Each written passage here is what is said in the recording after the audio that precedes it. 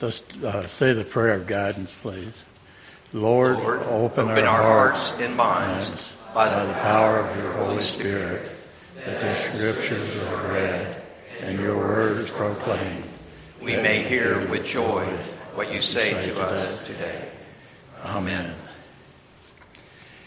Today's Scripture is John 15, 9 through 17. I'm reading from the Revised Standard Version. As the Father who has loved me, so have I loved you. Abide in my love.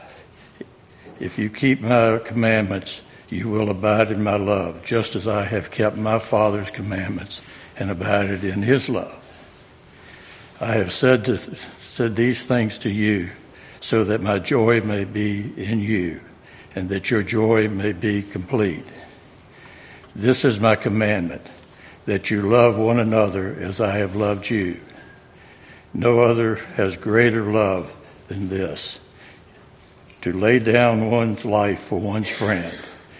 You are my friends if you do what I command you.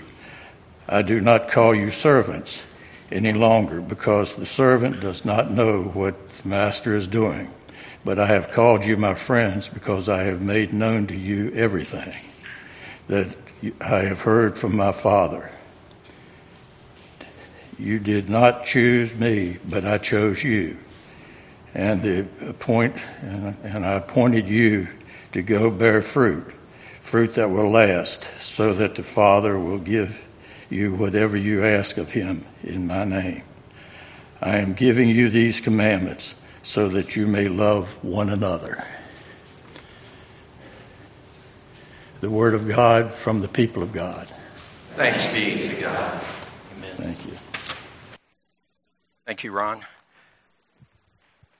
I want to share with you just the results of the survey. We've been doing a survey the past few weeks, different surveys. We call them fun polls, and I come up with a question, agonize over coming up with a question each week to ask and to get some responses. And your choices this week around the question, when am I closest to God? When do I feel closest to God? And the options were when I'm in a worship service, or when I am serving others, or when I am alone in prayer and Bible study, and when I am experiencing the beauty of creation. Now, I didn't think about how interesting this question could be until I saw the results. When I am in a worship service, received one vote. One vote. And it was mine.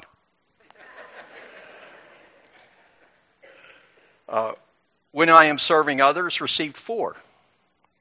When I am alone in prayer and Bible study, 7. And when I'm experiencing the beauty of creation, 6. Now, I'm going to keep reflecting on what all that means, that I was the only one who said I felt close to God in worship service, because maybe we need to cancel worship or find some other way to do it. I feel close here because the body of Christ is here. The body of Christ is here. And to me, it may be a reflection, and this is not in any way, I respect every person who answered, and actually I could have answered positively to each one of those also. But it may be a reflection of the individualistic society that we live in, that other people can be a distraction rather than a help to us. And so it's something to think about. How do we as the body of Christ in this place, how do we begin to truly have a worship experience, a time together in communion where we feel God's presence in each other? And I've talked about that before in the sermon, how God is in each one of us. And so when we are here together, the presence of God must be very strong. So I'm sorry, out of the 18 people, I was the only one who got the question correct. Okay. No. Okay. When I was a teenager, maybe about 13 years old, Washington senators picked up a pitcher named Horatio Pena. Does anybody recognize that name, Horatio Pena? Okay, we got a few. How did Horatio pitch? It was an unusual, People have done this. Stan Quisenberry of the Kansas City Royals pitched that way up until about 45 years of age. It doesn't put the same wear and tear on your arm, but a submarine pitcher. Okay? So, there are people who pitch directly over. There are people about 3/4. There are people who are sidearm. But he actually came under with the ball like this, and they call that submarine pitching. I was so impressed with Horatio. And when you're coming in that direction, it changes for the batter the perspective of the pitch. The ball is coming from a very different place than from up here. So they have to adjust to that. And also you can put a different spin on that ball coming from down here. So I decided if I wanted to be a major league pitcher, that was how I was going to pitch. So I went down to the ball field at the elementary school just down at the end of our street. I would go down there with my friends, and we would get out there and imitate different pitchers. And mine was always Horatio Pena, doing that sidearm. I got pretty good at it. Tried out for the Senators, and they took me. I pitched them to the World Series in 1968, and it was a wonderful time. That was a dream I had. Okay, that's those dreams you have. So, and then the other thing that I would do as a kid, I think every child has perhaps done, maybe not every child, but many children have done this at some point. You imitate a batter. You get up there, and maybe he does this 3 times, so you're going to do it 3 times. Maybe he takes the bat, and he's cleaning the bottoms of his cleats off. Maybe he tends to hold it very exaggerated back here. Not just back like this, but way like this, maybe back here, wherever he starts. But you start to pick that up on batters and players, their techniques, and you start to imitate them.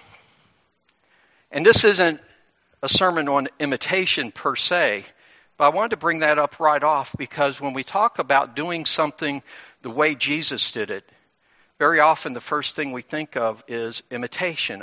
If Jesus moves right, I'm going to move right. If Jesus washed people's feet, then I need to wash people's feet. And that is the first level that we're at in terms of loving the way Jesus loved. To try to imitate him. To go to the parables such as the prodigal son. And to have that love of the Father for the Son. To realize that it was all relationship. The Son didn't say, I have a Father, and when I go back, I'm going to guilt him into giving me everything that I have lost. But instead, he said, I have a Father. I have a Father, and I don't care if he treats me as a slave. In fact, that's going to be my offer. Lord, Father, I will come back, and I will be your servant. Not your son anymore, your servant. Didn't expect the grace his dad gave him. And then the dad is over here, and all he's thinking about is, I have a son. He's not thinking about the way the son has lived. He's not thinking about how he should punish his son, but I have a son. And I think that tells us something right there about how Jesus loved. It was about relationship. And that's how God can look down upon us, rebellious as we are, and he can say, I have children, and I love them. I offer them grace. So we can look at these stories or the Good Samaritan and other stories and pick up on Jesus' extreme love. One of the questions that might arise is, why in the world would we want to love the Jesus way? Because the love of Jesus is tough. It's hard. In fact, I would say for human beings, it's impossible to love the way Jesus lived. Apart from Jesus. And that's where I'm going to be going this morning is if we're going to love the way Jesus loved, or if we're going to do anything in the manner of Jesus, we can certainly imitate his actions. But if our hearts and spirits are going to be into it, we must also have a connection to Jesus. A non-believer could imitate Jesus' love. But we know it's in faith, we know it's through the Holy Spirit, that love begins to become something that is divine and godly and mysterious and beyond our abilities. The other thing, and many times on Communion Sundays, what they call the sermon is a meditation.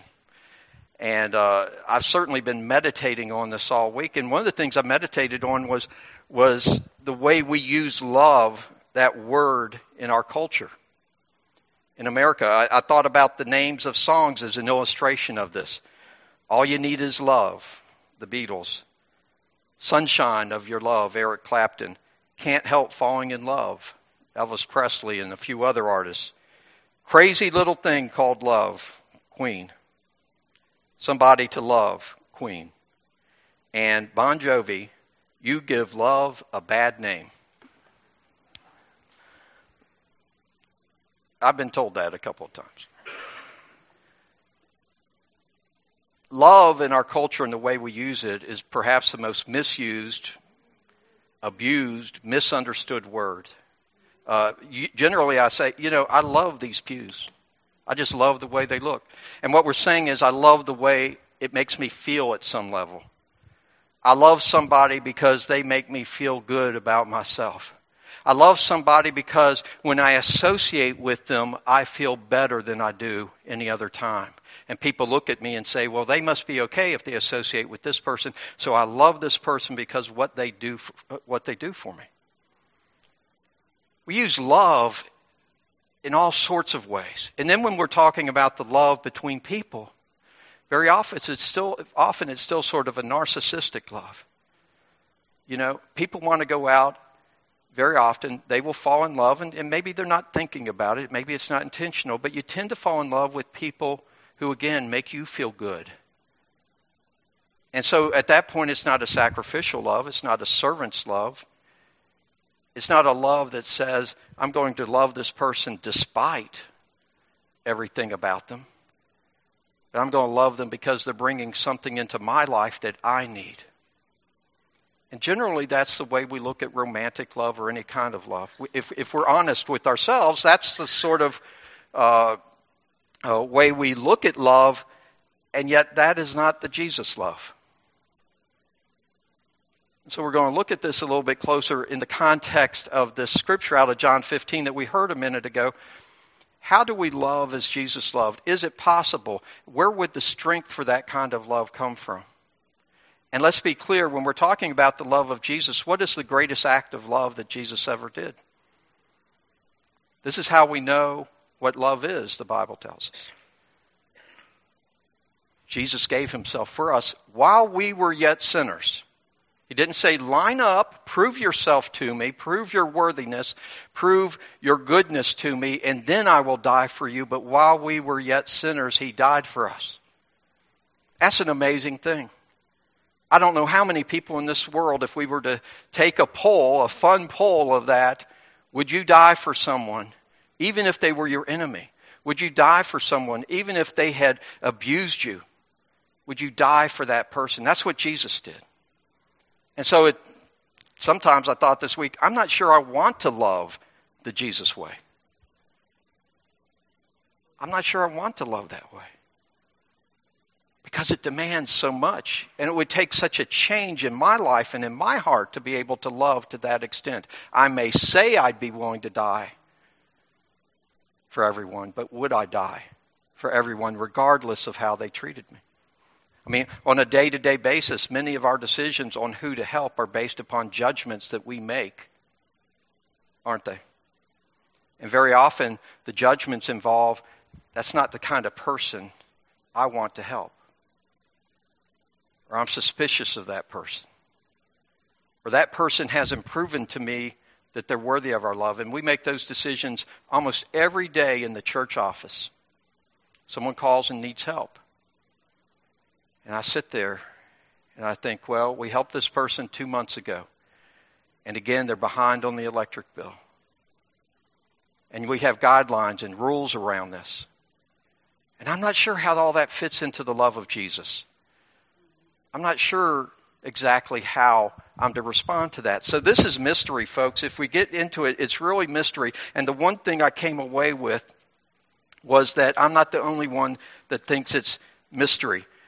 Fanny Crosby talked about when Jesus comes, perfect submission, all is at rest. Perfect submission. Have you ever thought about that phrase? In regard to the love of Jesus, Jesus said to his disciples, he said, if you love me, you will keep my commandments. Fanny Crosby says when she sees Jesus, at that time there will be perfect submission. Did you ever think of love as submission? Did you ever think of love as obedience? Did you ever think that when you disobey someone, you cannot Be in love with them. That love requires obedience and submission. We talked about this in our series on Ephesians when we got to chapter 5. And I said, very often people, the line, wives submit to your husbands, but they forget that just before that, Paul says, everybody submit to everybody. And then he requires of the husband that he love the wife as Christ loved the church and gave his very life for that church. And so the mystery of all this, what perfect submission would mean, until I am in perfect submission to God, according to Fanny Crosby, then all is not at rest. I will never be at rest until I come to that point of perfect submission, filled with His goodness and lost in His love. And then Charles Wesley wrote, "And can it be that I should gain an interest in my Savior's blood? Died He for me who caused His pain, for me who Him to death pursued, for me who pursued Him to death." Charles then writes these two words, amazing love. We're all very familiar with the song Amazing Grace.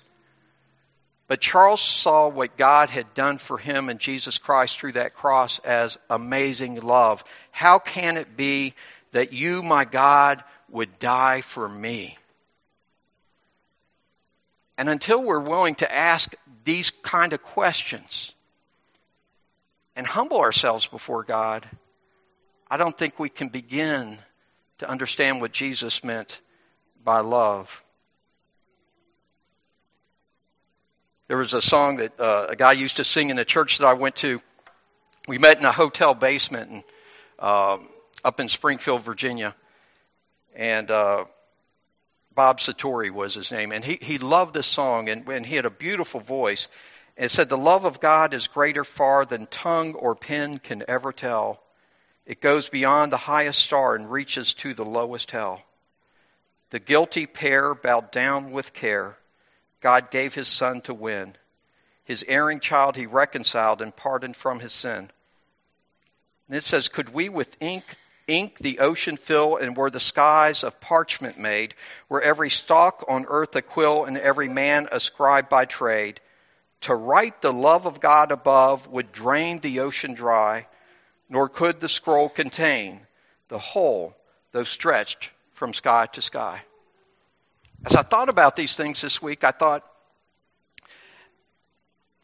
what a pompous thing it is to say that we can love the Jesus way. I saw a pride in that I might attain to that through imitating Christ. Because it's not just imitation. It's Christ Himself.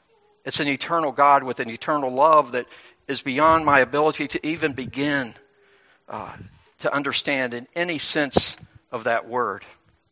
And so we go to our scripture for today.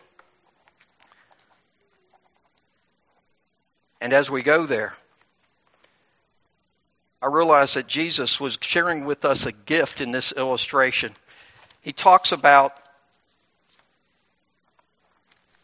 the vine, that He is the true vine. In the Old Testament, there's a few places in the Old Testament where Isaiah and Jeremiah talk about God has planted a vineyard. And that vineyard is Israel. And He planted a good vine there. But over the years, they had allowed other vines to come in, wild vines that took over the vineyard. And pretty soon the vineyard was not producing the fruit that God had intended. And so God said, "I'm going to come and I'm going to destroy that vineyard because it has lost its purpose." Now Jesus comes, and for the first time in the Bible, we're talking about the vineyard or the vine in a very positive way. And He says that I am the vine, I'm the true vine, and you are the branches. I don't know if we have anybody here who has their own vineyard, and I don't know a whole lot about grapevines, but I do know this. I know they have to be pruned in order for the fruit to produce a good crop. I know that once they are pruned, that those branches aren't good for much. I mean, I know people sometimes take and do artsy things with grapevines, right? But I think the branches themselves, there's not a whole lot. You just throw them into the fire, you burn them. That's what Jesus says. Unless a branch off of him, the true vine, produces fruit, it will be pruned away and destroyed. Because the vineyard depends upon the good branches to spread. For the kingdom to spread, it takes people who are willing in their connection to Jesus Christ to produce. And I realized in that the secret to loving Jesus, loving the Jesus way, or doing anything the Jesus way, is our connection into Jesus Christ. That it's not simply a thing of the mind or even of the emotions of the heart, but it's a mysterious connection that comes through the indwelling of the Holy Spirit into us. Jesus, in the same section of Scripture, says, I'm going to send a comforter to you. He's sending the Holy Spirit into us, that we may be taught by the Holy Spirit, that we might be comforted by the Holy Spirit, that we may receive spiritual healing by the Holy Spirit.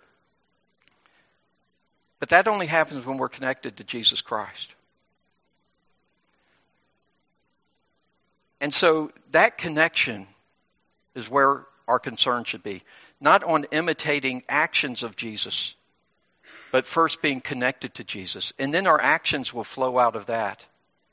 And believe me, in this Scripture and in other passages of Scripture, all through the Bible, while we talk about love as an emotion, the Bible talks about love as a decision to obey God.